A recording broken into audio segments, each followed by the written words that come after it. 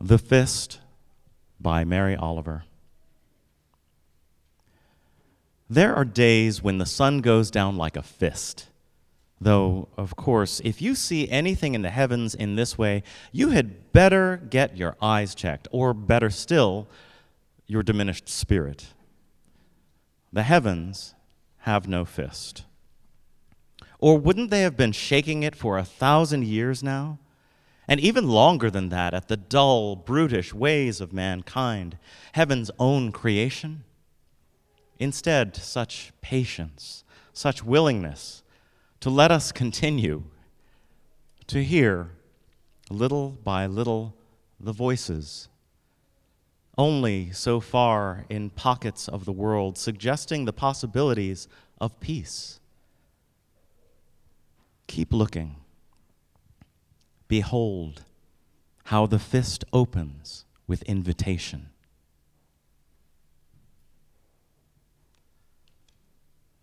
Today I am grateful to Mary Oliver for giving me words I didn't have, as I'm sure she's brought to many others in this room and far around the world. Her passing was a sad day, and she leaves us an incredible treasure trove of work, and it was a pleasure to dive into some of it this week. And I think one of the things I love best about Mary Oliver, now I'm also someone who has made many Mary Oliver jokes. Just, every UU service you go to, you hear some Mary Oliver. That's the thing. But as a poet, I have to acknowledge and appreciate the depth of her experience and her sense of being able to go deep in her world and not really trying to take someone else's. And I mostly appreciate her honesty. Just bald honesty. So the title for this message is Keep Calm and Carry On. How many of you heard that expression? Yeah, okay. What's so fascinating is when this slogan, and it was a slogan, was created during World War II. Actually, it was just prior to the official entry of Britain into World War II in 1939. Excuse me. When this was created, the War Cabinet was all excited about, we've got something to inspire people. Keep calm and carry on, And then they showed it to a few people, and these are Brits now. And they were like, isn't that just a little patronizing? I mean, this is war. This isn't a garden party. This is people putting their lives on the line. And so the vast majority of the posters that were supposed to go up all across Britain did not. They were put in storage. And sometime around 1941, the vast majority of them were made into pulp because there was a paper shortage. There are a few that have remained, and there's a few original ones that are worth an awful lot of money. But it wasn't until the early 2000s that this expression resurfaced, keep calm and carry on. And I think sometimes we get a little carried away with that whole concept here in New England. I mean, the stiff upper lip, the British stiff upper lip, has its equivalent here in New England. It's sort of like non-emotional, I'm going to be private, I'm going to, the boundaries. And then I read Mary Oliver's work. And I say, we don't have to hide our emotions. We don't have to withhold our full selves. This collection that I'm drawing from today, her collection, I'm blanking on the name of it, I'm a little under the weather. It's posted outside with the resources, is her journey into faith. I mean, she starts talking about God and Scripture and all kinds of things at a moment of incredible loss, the loss of her partner for 40 years. And she goes there in some really beautiful ways. And I appreciate that in the same way that I appreciate, thank you, Ray, for sharing today. I'm not going to patronize you by calling you brave. I'm going to call you one of the most loving people in our community. And you invite that love from us as well. As we should do with everybody in this room. Mental health challenges touch everybody here. Every single person in this room has had some exchange, interaction, challenge, maybe personal, maybe family, maybe good friends.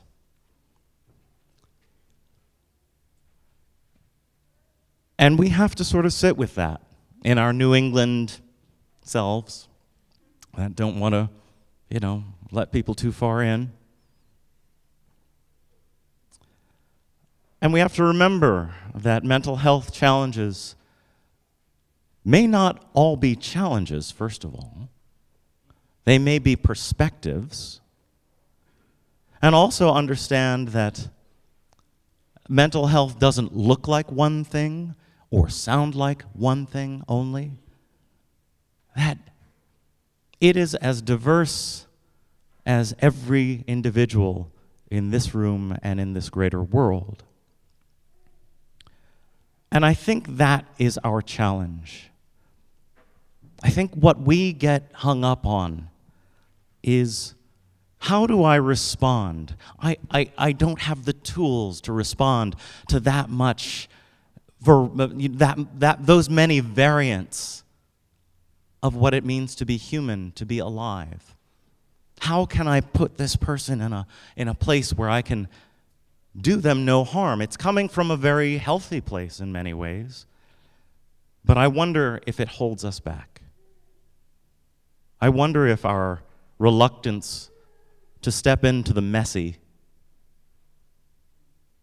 to let people into our messy, sometimes hurts us. So I'm going to share something with you all right now, and I want to start by saying I am not angry with anyone in this room. I am not disappointed with anyone in this room. I hold you all in this tremendous place of love. But what I want to give to you is an example of ways in which we don't make safe space. And I think that one of the best things that we could pay attention to is, how do we create safe space for people to share these tender stories? I think it needs to be super intentional. So I'm going to share with you something from my perspective that isn't mental health related, but is definitely safe space related. And I know a lot of people are accustomed to hearing about brave space, but you know what? I think before you can be brave, sometimes you got to be safe. You have to feel like, I am not going to be attacked, I'm not going to be cut down, I'm not going to suffer, death by a million paper cuts. So I want to offer to you, in the spirit of love, the simple fact that every day I wake up as African American. Ta-da! I wake up and I'm a black guy every single day, which comes with some stuff here in the United States. And I want you to just think about the fact that if you are coming to me with your latest revelation around race, although I'm super happy that you got there, you're probably the 10th person in that day to share something like that with me. And it makes me ask, Why are you approaching me with that instead of asking me about my dog? Why do I need to hear that instead of wondering, how is my dad? He's doing okay, by the way. And this gets back to something I've been harping on all season long. It's relationship. This space can be safer and even more safe if we're willing to put aside the New England barriers and boundaries within reason and actually step into relationship. Rather than treating each other like learning centers, what does it mean to actually hold each other's hearts in this community? To understand that someone in this community probably did not eat this morning, and it may be for any number of reasons, maybe too busy with the family, or maybe having no food. And to recognize that it's not yours to interrogate that, but it is yours to invite the comfort and the safety for someone to be able to share that. And so I say to you, once you've asked about my dog, who's also doing well, we can be in a conversation about our lives and not just my blackness.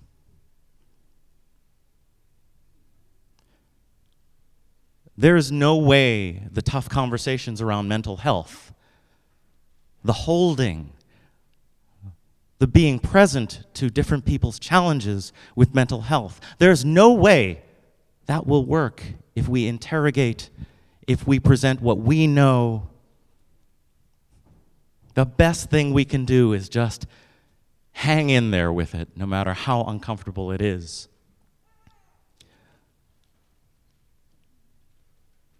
There's a word. It's called mendacity. I wrote a blog post about the word mendacity. And I have to admit, before I wrote the blog post, I had no idea actually what it really meant. So I had heard it, and just in a very simple way, it means untruthfulness. And I had heard it in the play Cat on a Hot Tin Roof. Big Daddy is always talking about mendacity. There's too much mendacity in this world. There's too much untruthfulness in this world. And ultimately, without getting into a whole, description of the play and an analysis of the play, the whole play is about untruthfulness, truth be told. And it was a great movie. Was it 1957? Elizabeth Taylor, Paul Newman, Burl Ives. Great movie. And there's a line in this movie where Brick, the Paul Newman character, who refuses to accept Maggie's advances for many, many, many, many reasons, Brick and Maggie played by Elizabeth Taylor, have this exchange. Brick says, "What is the victory of a cat on a hot tin roof?" And Maggie, Elizabeth Taylor, says back to him, "Just staying on it, I guess, as long as she can." She does that. And I love that line. I think that is one of those moments, again, where our pop culture is instructive. Tennessee Williams was a very, very smart man. The way he constructed that play, the only person who is not bought into mendacity, although it's a struggle to stay out of it, is actually Maggie the cat. Maggie avoids untruthfulness. She's the one character who's trying in any way possible to be authentic. And she's just going to hang out with how uncomfortable it is to be her authentic self. in that moment. And so my challenge to you all as we lift up, share, hold, walk with, roll with, talk with our community and all of the different mental health perspectives that are held here. I challenge you to not fix. I challenge you to remember that silence is golden. I challenge you to wait for invitation. And I challenge you to reflect vulnerability and accessibility. We can do this. We can do this. There's enough love in this community and in this room for sure to be able to do this and to do it right and to be exemplary in how we do it. But it is not going to be perfect. And we also have to sit with that as well. I want to close by sharing a very brief story, try to make it brief anyhow, from my childhood that I may have shared before, but it seems for some reason to make sense with this. I was in 3rd or 4th grade in New York City in a progressive school, the Bank Street School of Education, and we, as a class, we had different sections of the room that we were responsible for from week to week.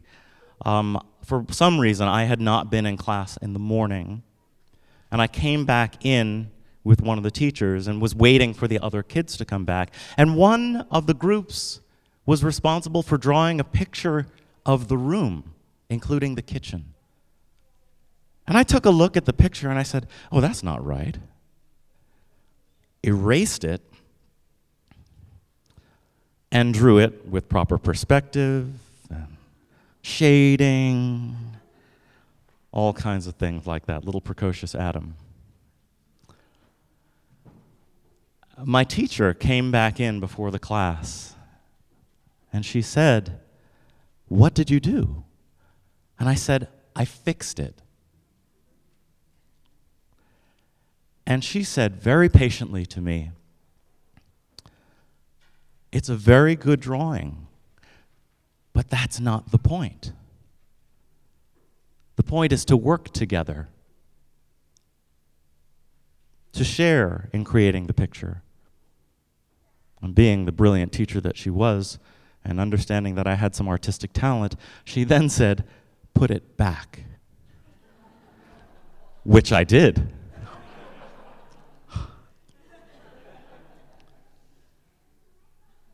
Our goal is not to draw a perfect picture. Our goal is to draw this picture together and to do it authentically, however it may come out. And just like Maggie the cat, it might hurt a bit along the way, but it's real. And so I invite you to just stay on that as long as you can. Blessed be.